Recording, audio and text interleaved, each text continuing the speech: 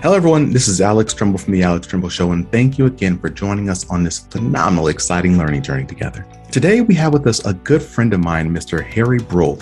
Harry Bruell is the CEO and president of PathPoint and has been such since 2017.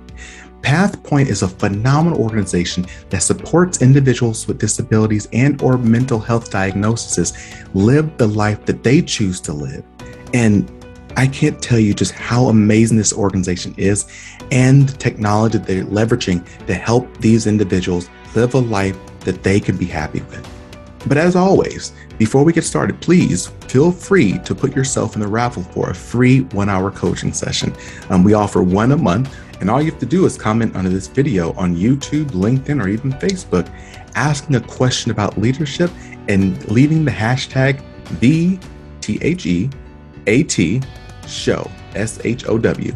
That's all you have to do, and you'll be entered in to win a free coaching session with this worth $250. But let's go on and get ready for this interview.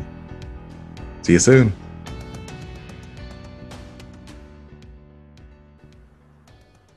Hello, everyone. This is Alex Trimble from GPS Leadership Solutions. I'm so excited to have you here with the Alex Trimble Show today.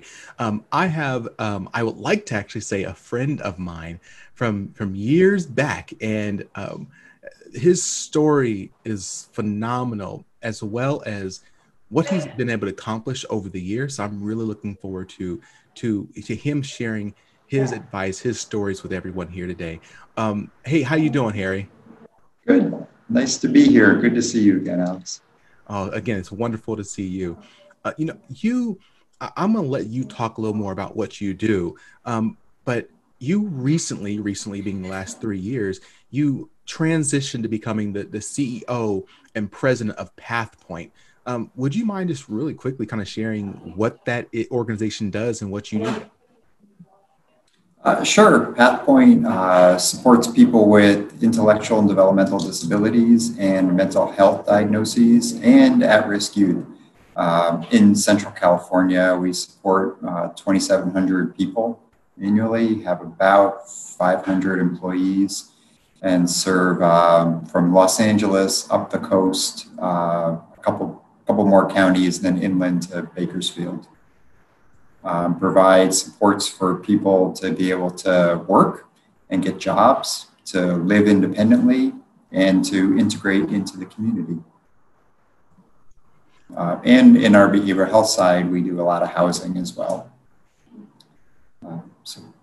So Harry, I've got to start off with this question because people, they likely don't know your past. You were the CEO of one of the largest and most significant core organizations in the country, Conservation Legacy. And I would say that, and I think a lot of people would agree with me who are in that world, things almost didn't happen without people talking to you. And it's so funny because you're just really cool, funny guy. Yet you had so much influence in your own personal span, as well as the entire industry. Can I ask you a little bit about, how do you think you went about building that influence that you had in that industry? In the conservation corps world, I had a unique path, and I was sort of thinking about, if you read Malcolm Gladwell's Outliers book, there's a lot of stuff in there about, is Bill Gates the most intelligent IT person in the world?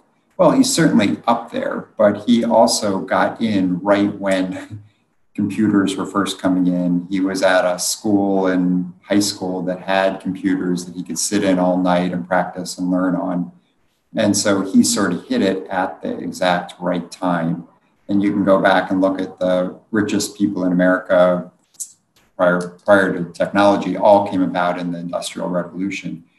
People sort of being at the right place at the right time, and not saying they weren't brilliant too, but there are plenty of brilliant people who weren't at the right place at the right time. And so I think for me in the Conservation Corps world, I sort of hit that right place at right time, in that I started working in a startup urban core in 1991, not only before AmeriCorps, but before George Bush's Points of Light and National Commission on Community and National Service. And so I hit it and got experience on the ground and learned about this before it sort of started taking off. And then after working at a local corps for a few years, it's just sort of serendipitous. I got to work at the national level, but it was because we were hosting a training, and the two trainers, one of them arrived and the other one got caught in a snowstorm. And so the trainer who got there asked me to pitch in. And I pitched in, and someone in the audience worked at the National Association of Service and Conservation Corps, which is now the Corps Network, and said, hey, you can do this. And eventually offered me a job, and I moved to Washington. And I spent 10 years working at the national level, and I got to know a lot. I mean, I always thought of myself not as any kind of expert, but as someone who could learn ideas from different places and collect them and kind of take them back.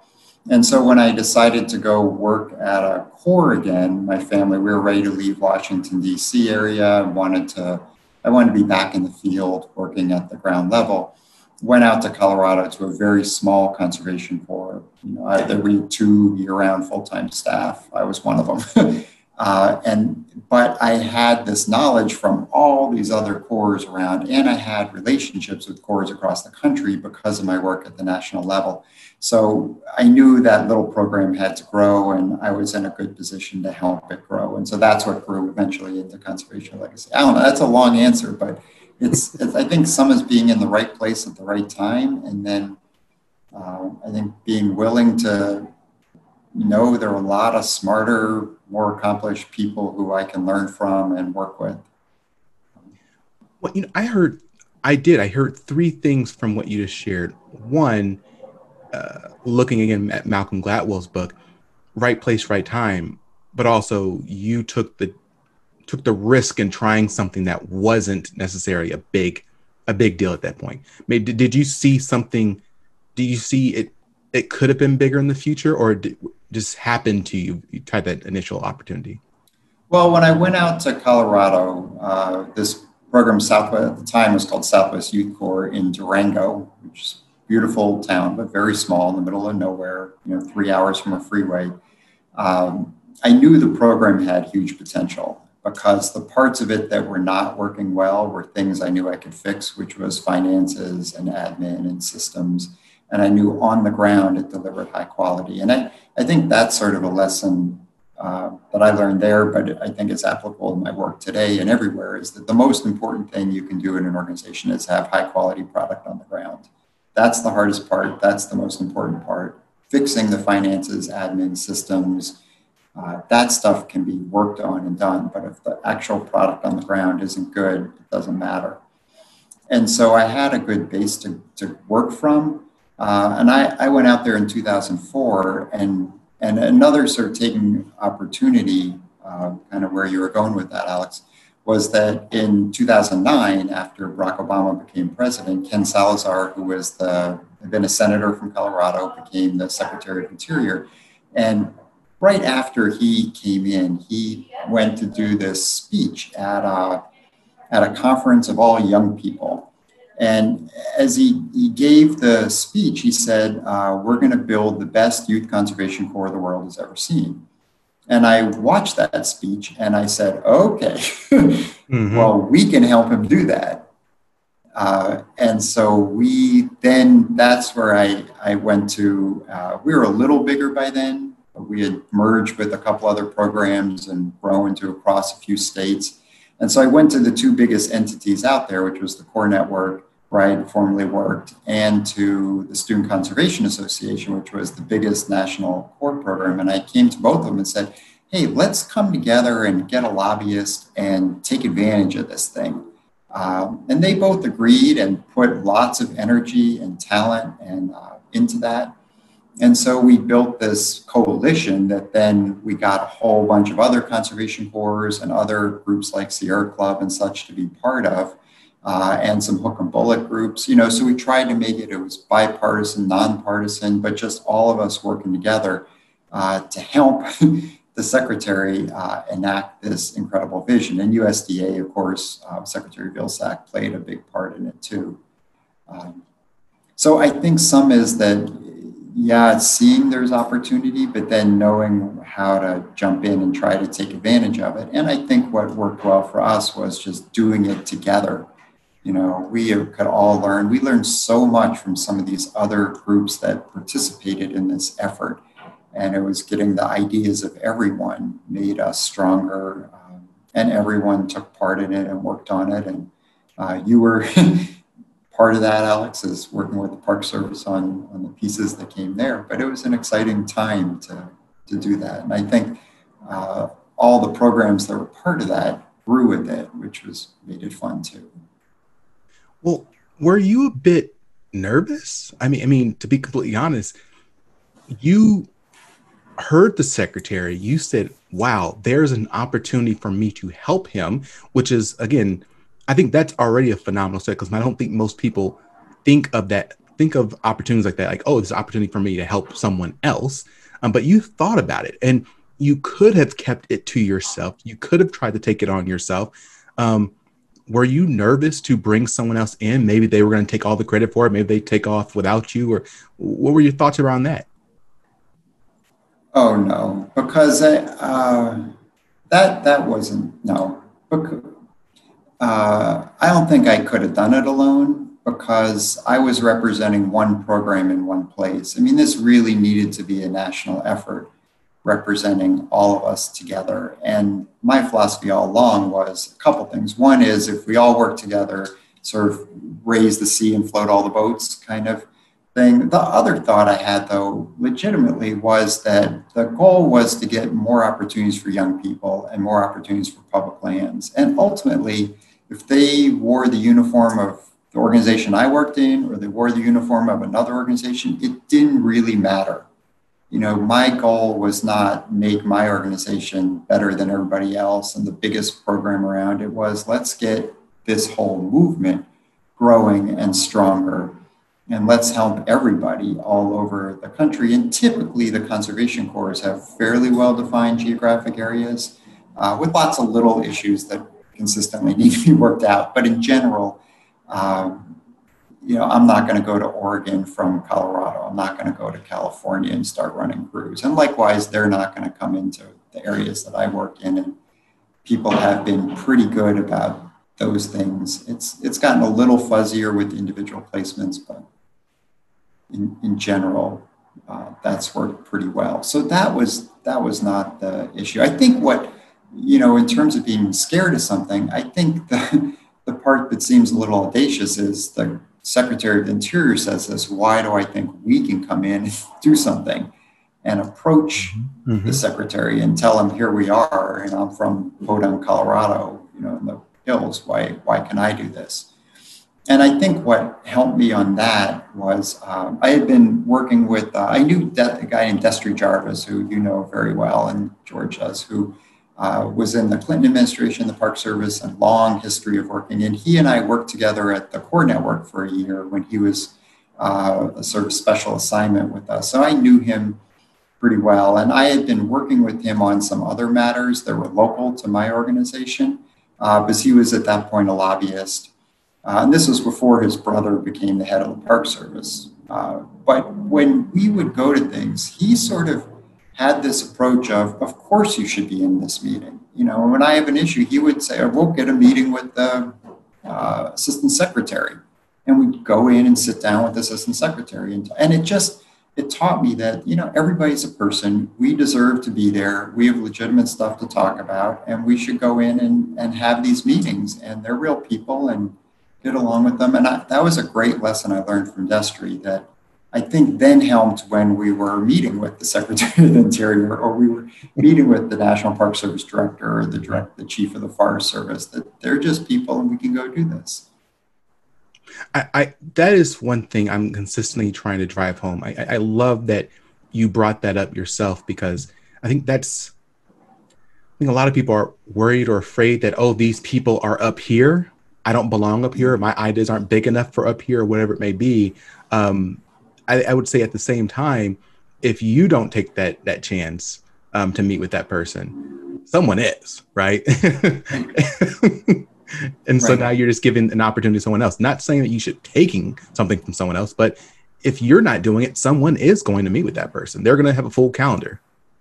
Right. And they're a public official, right? Where our tax dollars are paying. Their obligation is to work with the community. And I think for us, we have to be respectful of their time, have a distinct message, a distinct ask for what we want. These aren't just meet and greets and let's be nice. No, it's here's the very specific thing we're asking you to do. And then having specific follow-ups. Who can I follow up with after this? Who will be my point of contact? What's the next step? But yeah, I totally agree. And I think they're happy to meet with people who are trying to work with them. And we did our homework and we knew what their direction was for their agency or position. And I think we came in saying, hey, we can help you do something that your boss is telling you to do. And here's how we can help you. And this is what we need to make that happen. Again, I'm going to just key in on you knew what their boss wanted them to do, and you were looking for ways to help them accomplish it. Again, I think that's such a great technique and strategy that not everyone employs.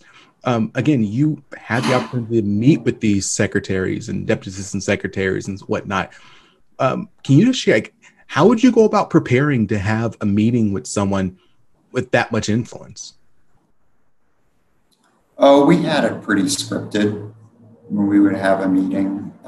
Definitely a lot of homework. And I think on the part of just having a feel of what's going on, I mean, I think reading the news is super important for a leader. I mean, sometimes I sit in my office now and I feel like I spend, the first 45 minutes a day just reading stuff. What's going on? What's happening? In very specific industry related stuff. But understanding what's happening out there and what the trends are and who's saying what is so important to lead an agency or to try to help lead a movement into something. And understanding both the headwinds, the tailwinds. So we were able to come in pretty well prepared. And when we had someone like Destry in a meeting, who often had a personal relationship with who we were meeting, Destry would come in and establish, there'd be some give and take and how's the family and that kind of stuff. But it gave us relevance there and gave us credibility to walk in with someone like him. And then, so we sort of did a 1-2. If he would do that kind of stuff and introduce the topic, and then I would dive into the meat of it with the ask. And it worked pretty well. And then we'd have different people queued up in the group to talk about very specific things. And then after doing it for a number of years, when Destry wasn't around, we got pretty good at sort of trying to do the same thing. For instance, he was never allowed to meet with his brother. His brother was Park Service director. So, we would handle those on our own. And there were times he couldn't make other meetings. But we learned how to do it after having done it enough. And it is one of those things that it gets easier over time. But you have to do it the first time, right? You have to do it the first time, and I would say too, it's, even though you mentioned these people have a lot of influence, I think in some ways I've treated these meetings the same as any meeting, right? I mean, we would try to make friends with the executive assistant on the way in. We try to, if for some reason, at the last minute, which happens all the time. Oh, the director can't meet with you, but here's someone else who's going to meet with you. We treat it exactly the same. It doesn't matter that isn't the person we thought we were meeting with. Everybody's important, and you want to develop a relationship all the way through. And you never know. I mean, look, Alex Tremble, look what you're doing. We haven't talked to each other in years, and you're be the next, you're on the Today Show one day running it. You just don't know who you're talking to, what's going to happen. And so you just want to be respectful and treat everybody with respect and compassion and kindness.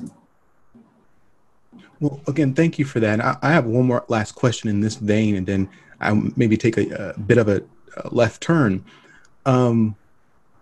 You've said multiple times now in our time together you talked about the importance of relationships and you had the right connections and whatnot.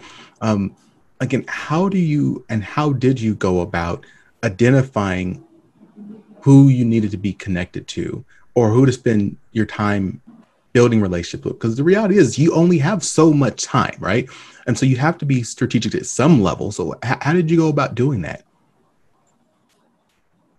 Well, that's a great question. Some of it is connection by opportunity, right? That you have an opportunity to make a connection, and it might be you can lay out, here are the 10 people I want to develop a relationship with within, say, the National Park Service, but if you don't have any connection to 8 of them, it's not going to work, right?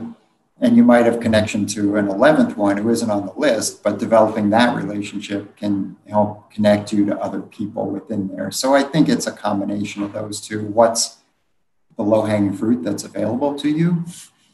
And then how do you sort of strategize particular people? So, an example is when Sally Jewell took over at the second term of the Obama administration as Secretary of Interior, she only brought one person with her from REI. Yep. When Salazar came in, he brought a whole bunch of people.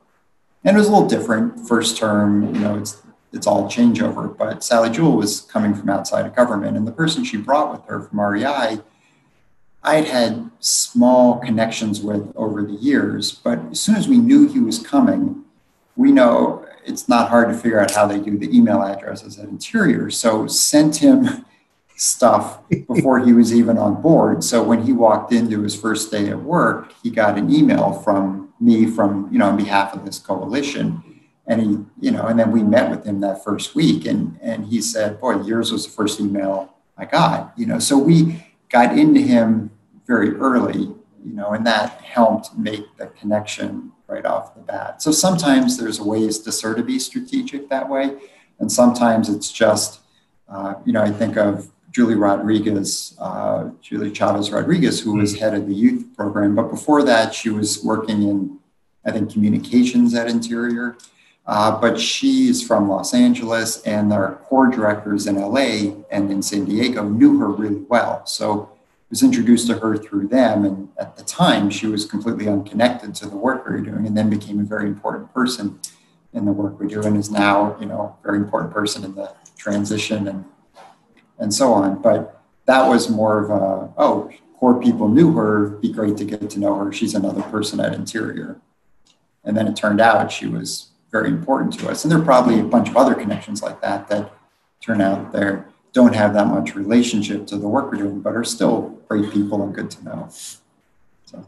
Yeah, I think it's actually really funny, because as I've been moving down the pathway of doing this show, I am genuinely surprised sometimes. I shouldn't be, right? But I'm genuinely surprised by how some people are connected to other people. Like, oh, you know this person? Oh, yeah. I can get you an interview. I'm like, oh, I didn't realize that. So, like you said, everyone has value. Everyone's people. Right. Everyone's a valuable person. And you just never know. You just never know. I think that's really important. And I think it also shows sort of how you relate to people. I remember one time we were hiring a new director for our Tucson office of Conservation Legacy. And I was down there to do the interviews. And we had this crazy day of like 10 interviews back to back to back. And we had a person manning the front desk. And in a way, one of the most important parts of the interview was how the person who was coming in the interview treated the person at the front desk. Mm-hmm. We had some that just were dismissive. You're just a secretary, I'm not going to talk to you. And others that completely engaged the person, wanted to know their experience. And I think that's a part of this too. It's tempting if you're at a reception, the secretary has a reception and invites, 100 partners to come. And it's tempting to sit there and be looking around like, oh, I want to go talk to that person. So I'm talking to you, Alex, but I'm looking out of the corner of my eye because that person's more important, but really I need to focus on you and have a genuine conversation. And that's the most important thing. And I think that's a part of real relationship building too, not just, oh, I'm going to get over there. I'm going to get there. Well, again, there's one. There's another question I'd like to ask you. So, you are, as everyone can hear, you're a wonderful, caring person. You're passionate about the work. You're passionate about your employees, everyone you work with. Have you ever had to deal with an organization, or maybe a person, a significant or influential person within an organization, who was being a taker, someone who was maybe being selfish or could have railroaded what you guys were trying to get done? How did you work with that person? And if things didn't work out, how did you protect yourself? How do you keep moving your organization's mission forward? Oh, that stuff happens all the time. It's never as smooth as you want or hope something will be. There's always ups and downs. I think having strong relationships helps when those things happen, so that can support it. I think within a coalition, it's important to set a culture and a tone for a coalition. And to model that as you go. So I was sort of coordinating a lot of the work of this coalition, but tried as hard as I could. And I'm sure I had my own ups and downs, but to really highlight the work of all the other programs. And so when we did these kind of meetings or public events, I rarely talked about the work our Corps was doing.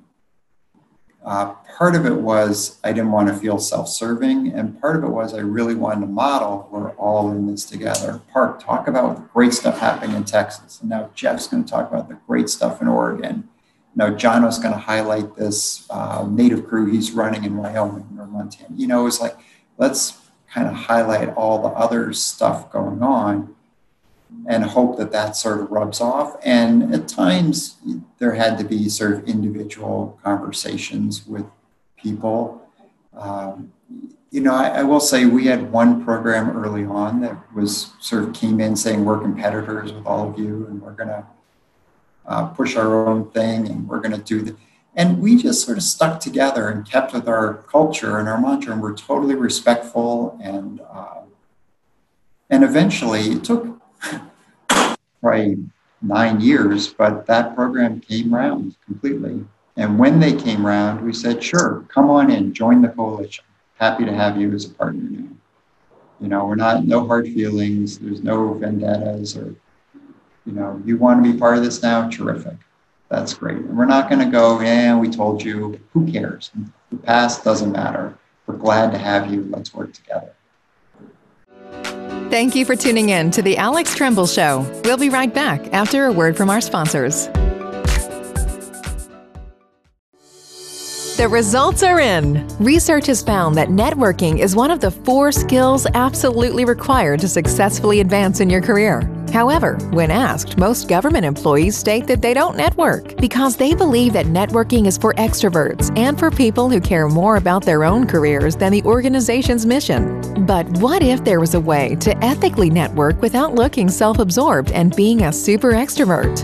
Well, there is. Alex Tremble has created a 7-week online networking course specifically designed to give ambitious leaders like yourself the skills needed to become a strategic networker. This course uses time-tested and research-backed strategies to help you identify, build, and maintain critical relationships with influential leaders. Visit alextremble.com/courses/networking to learn more about his networking model today. Use the discount code PODCASTFAMILY on the checkout screen to receive a 20% discount.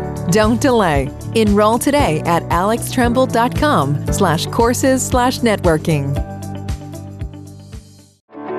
Federal open season is over, but you can apply for WAEPA life insurance year-round. WAEPA has been ensuring the future of federal employees for more than 75 years. WAEPA can be used as a supplement or a replacement for FEGLI and can cost less. Last year, members who switched saved $375 on average. Apply for WAEPA Group Term Life Insurance and see how much you could save by visiting WAEPA.org today. And now back to the Alex Tremble Show with your host, Alex Tremble. Thanks for sharing that, Harry. I want to.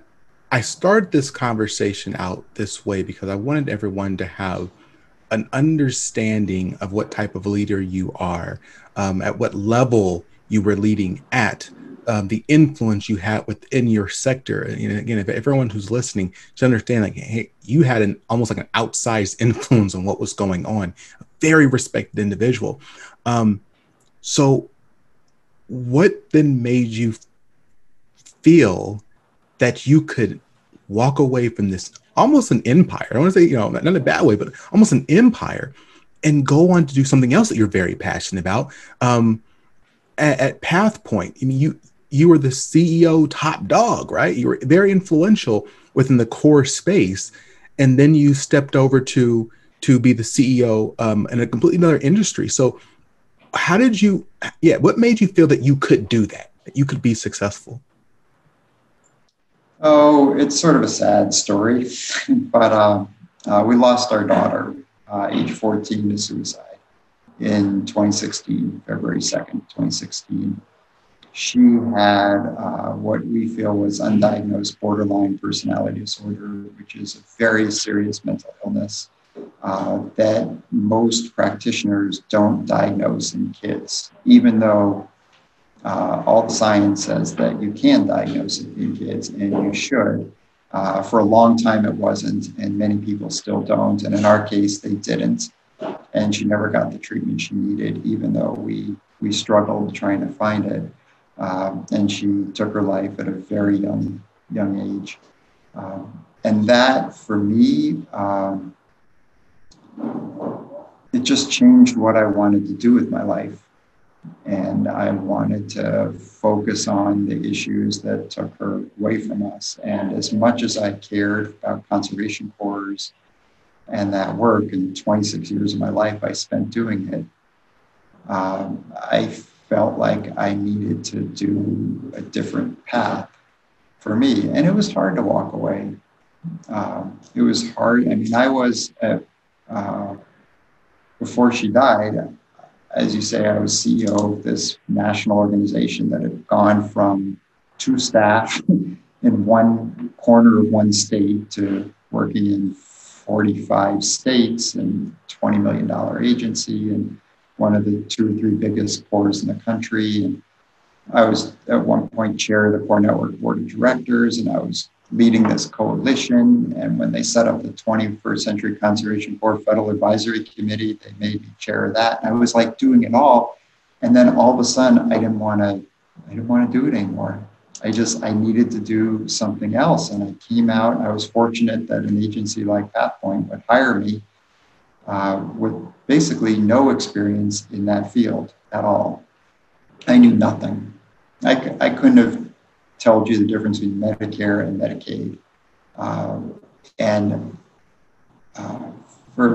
It's been 3.5 years, and I have learned a huge amount about a very big system that is going through all kinds of changes. It's actually sort of an exciting time to be in it because of the amount of change that's going through it.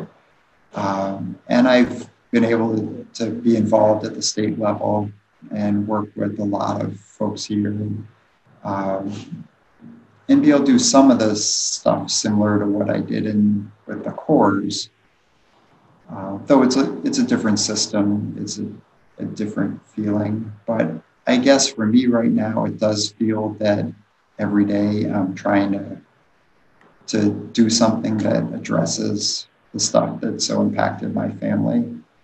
I've also spent a lot of time the last 3.5 years writing a book about our experience that's near the final stages of being finished. My daughter was a prolific writer, and so we have her first-person accounts through writings, as well as emails, text, social media, all that, of what she was going through, as well as our experience in trying to demonstrate that kids, children, teenagers, young adults can get this horrific disorder, and we need to do something about it as a society.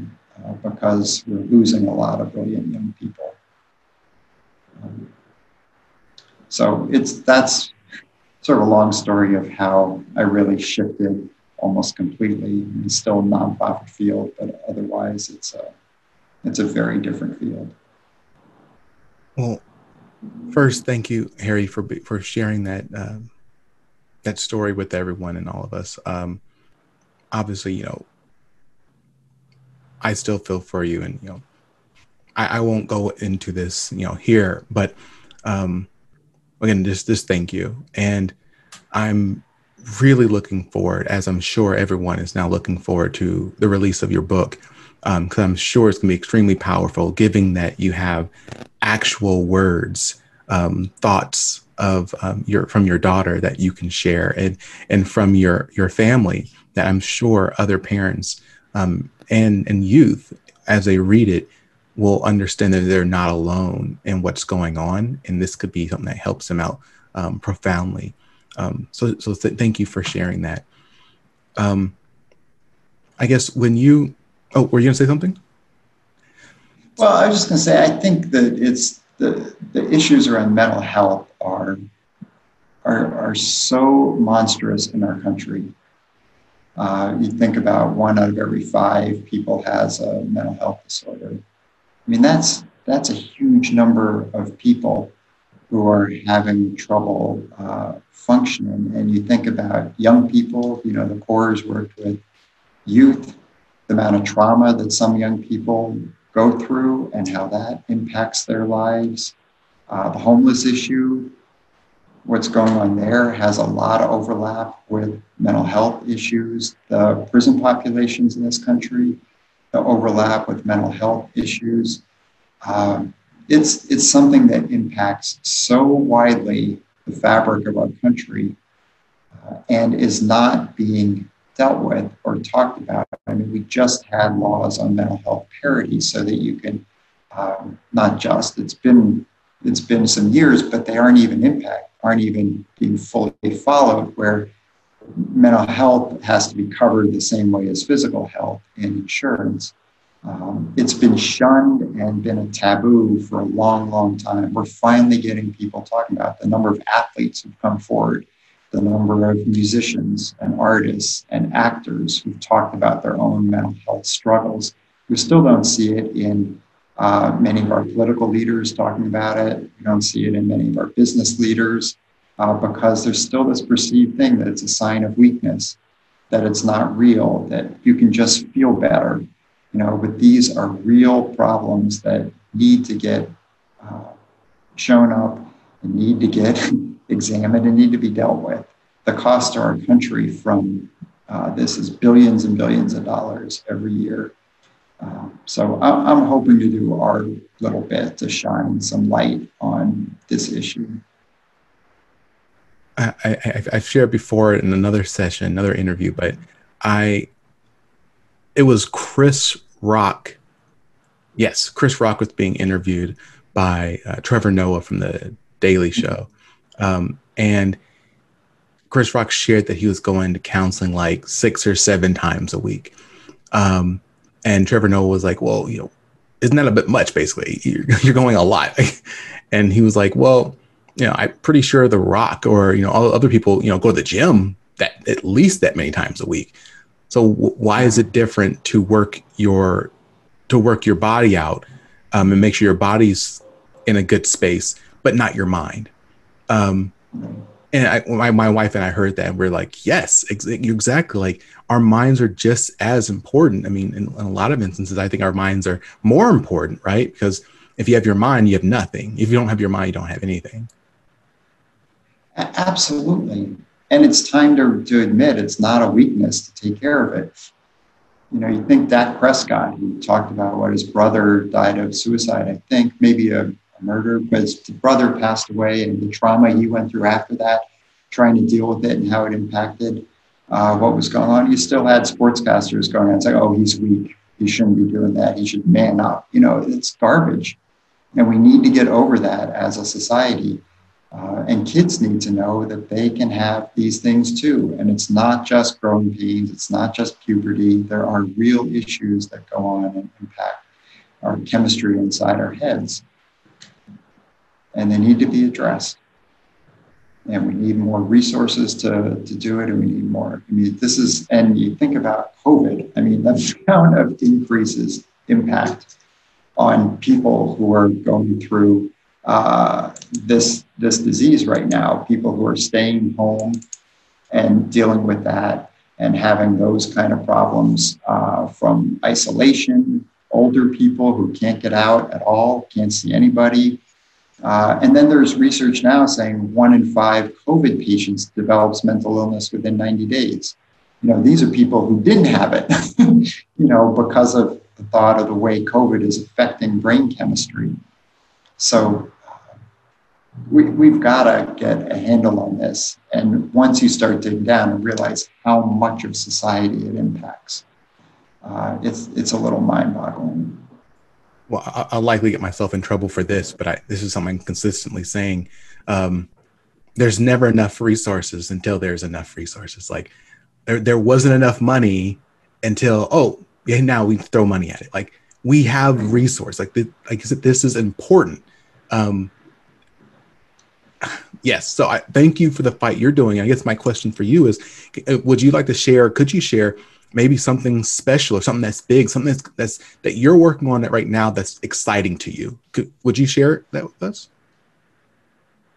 Well, I think the biggest things going on probably for all of us we're in the middle of a pandemic and our worlds have changed. And I think the part that is interesting to me is what do we look like when we come out of this? Because I don't think we're going to look like we used to, right?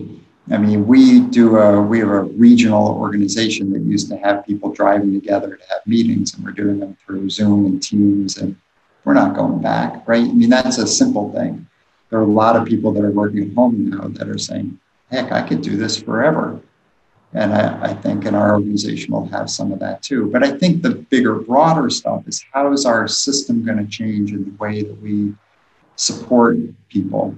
And what is that really going to look like going forward? And I think in terms of my world now is people with mental health diagnoses and people with intellectual or developmental disabilities. And in those worlds, we have gone from a world of where we locked everyone up. That was the first thing our society did. Put them in institutions, lock them up. When I was a kid, it was like, well, they're not locked up, but they're segregated in congregate settings. So that when I was at school, we had a special ed classroom and a short bus. I never interacted with those kids, right? They were in their own classroom, their own bus. They had recess at a separate time. They were in the cafeteria at a separate time. Sometimes I saw them walking in the hall, but that was it. When my kids were in school, those people were in their classroom every day with an aide. They grew up with them, right? That's the future model. And that's what coming out of this thing, that's what's going to emerge. And I think it's really exciting because we have emptied the institutions for the most part across the country, but we're still keeping people in segregated congregate groups, in day programs, in sheltered workshops. These are kind of industry terms, but that's what's happening, is they're just keeping them together. And the future is going to be, they're going to be in the community everywhere. They're going to be working in regular jobs. And that's, I think, really exciting. And that's going to be a neat thing. And that's going to benefit all of us out there. We have these internship programs. It's just a couple of exciting things. One is we have these internship programs where we have people with developmental disabilities working for a year in a big employer like a hospital or a hotel, and they work individually all around. And when we talk to people from the hospital, one at UCLA Medical Center, one of the biggest hospitals in the country and most respected, person who brought the program and said, we brought in thinking, heck, we're going to do some charity here. This will feel good to help these people out. And then after they had been in it, not even that long, they said, we're benefiting as an institution more than all these people are. We've benefited so much from having an interaction, and we're going to hire a bunch of them. And they've hired 21 people, I think, so far. in the jobs are like, these folks, some of them doing the jobs better than any of our people can.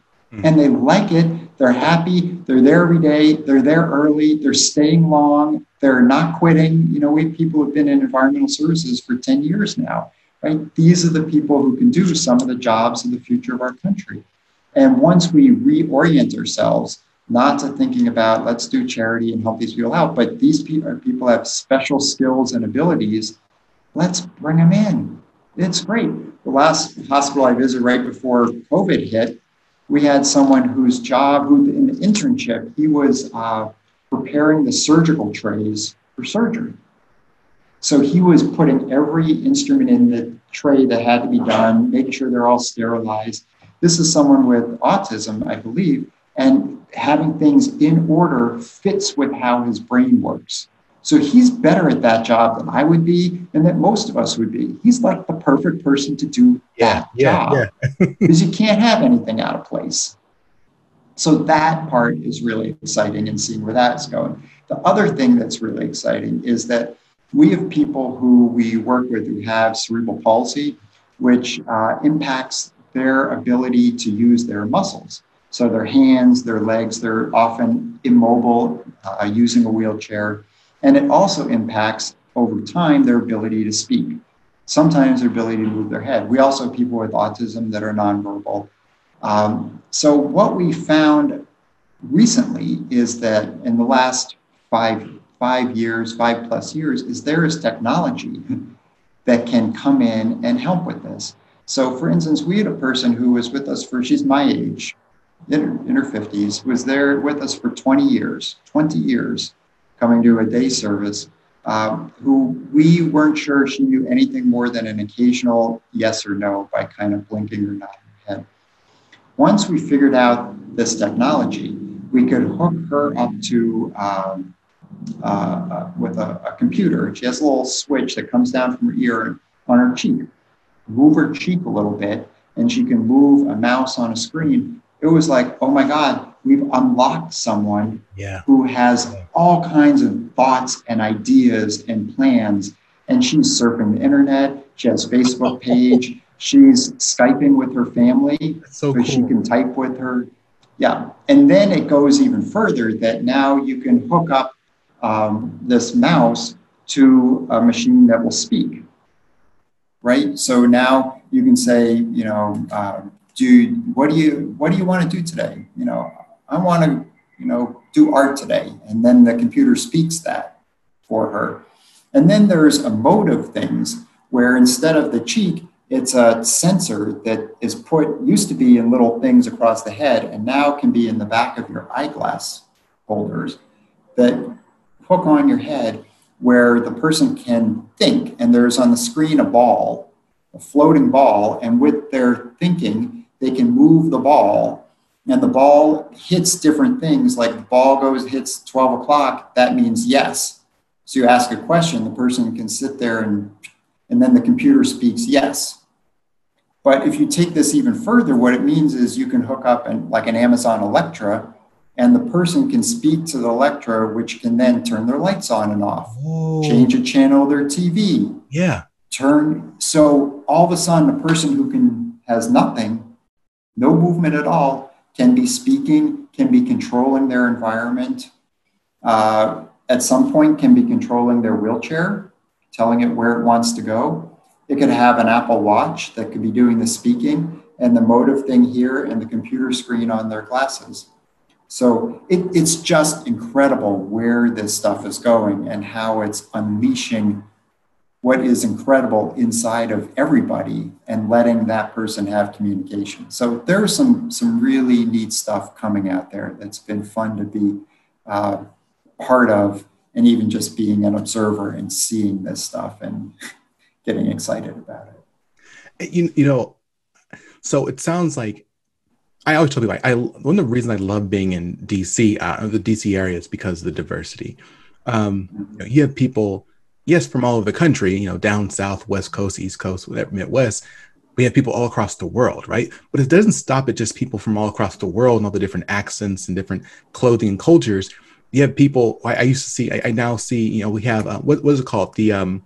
the famous School for the Blind out here. Yeah, Gallaudet. Gallaudet. So, if you're on the metro, especially if you're on the red line, you'll see a lot of people just, signing. You have people with who are on wheelchairs and getting around completely by themselves. A former senior level leader at OPM was blind, so he walked into all this meeting. Like, I feel like we're turning that corner towards being accessible to everyone. And it looks like, again, we're also turning that corner on those who are dealing with disabilities. But it sounds like what you're saying, we still have a long ways to go, a lot of investment to be made to continue to make life accessible to everyone. Yeah, but you're right in both. There's a lot of exciting stuff. We still have a long way to go, but we're turning the corner on having things that didn't exist 5 years ago, 10 years ago.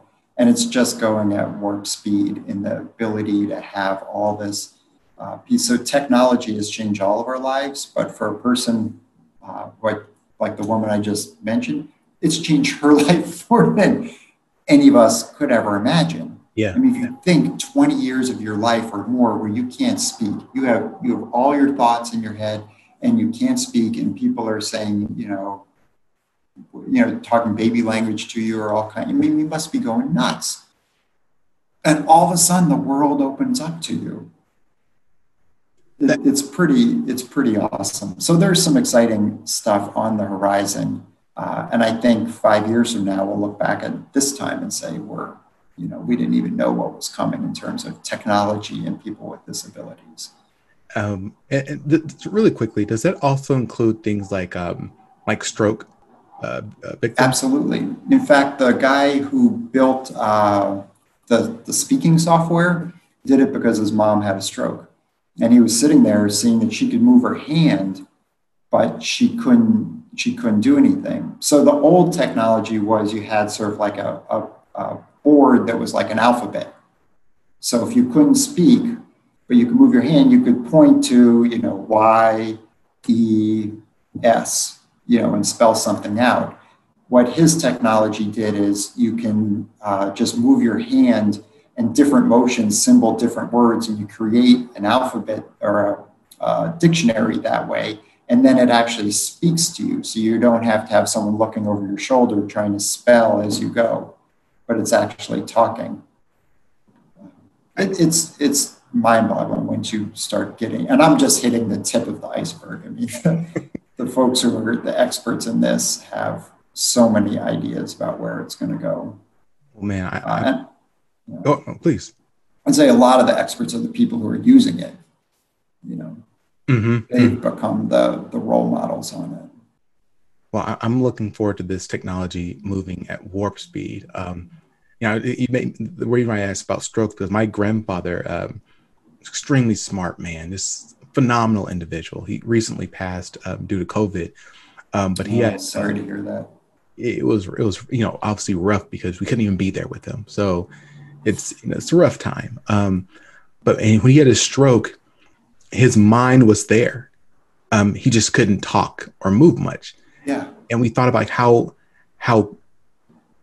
excuse my language real quick, how crappy that must have felt to, have people trying to guess at what you're trying to say, right? And if that technology had been around early and he had access to it, he could have still, yes, he had his stroke, but he could have still been communicating with the rest of the family. Like just imagine what that could do to for anyone's family member who's can't communicate. I'm so looking forward to this continue to move forward. Yeah, it's totally. I mean, there are things where you can do it by blinking. It's eye tracking software, and you look at the screen and you can move the mouse by moving your eye around and then blink, and that double clicks it. Yeah, it's amazing what's out there, but that's a perfect place where it could be used. Incredibly frustrating if you're not able to speak. A lot of people who have autism are in that boat. Certainly not all, as we know, a very wide spectrum, but there are a lot of people there who are nonverbal but have incredible ideas. We have a board member at our organization who has written a whole book of individuals who are nonverbal writing their own stories. And some of the quality of the writing there is, I wish I could write like some of those folks. Amazing. Yeah. Well, Harry, I want to be respectful of your time. You spent so much time with us and shared so many cool just ideas and experiences and thoughts and bits of advice. And again, I just want to open it back up to you. Is there any last thoughts, comments, suggestions for life and careers that you'd like to leave us with? I would say follow your passion. I mean, and for my case, sometimes things change, and your passion can change, but doesn't mean what you did before wasn't important. It's important, but follow your passion and do what you care about. I think my view, feel happier and more fulfilled no matter where it goes. You don't have to be the top dog in anything if you're doing what you love.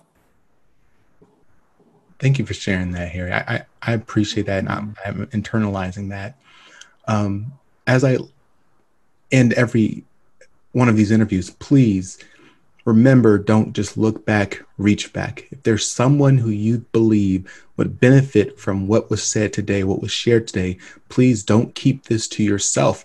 Reach back, give it to someone else, encourage someone else to listen to it. Again, Harry is a very busy man, and he spent the time here to share his advice. So please take advantage of it. Always click the like button, click the subscribe button, click all those buttons that make sure this thing gets shared. And as I do in all of my sessions, stay strong, stay positive, and definitely stay moving. Bye, everyone. See you, Harry. Bye. Oh, that was painless. Thanks for listening. Find us online at thealextrembleshow.com and be sure to share what you've learned with at least one other person today. Check back on the first and third Wednesday of each month for new episodes. Until next time, stay strong, stay positive, and definitely stay moving.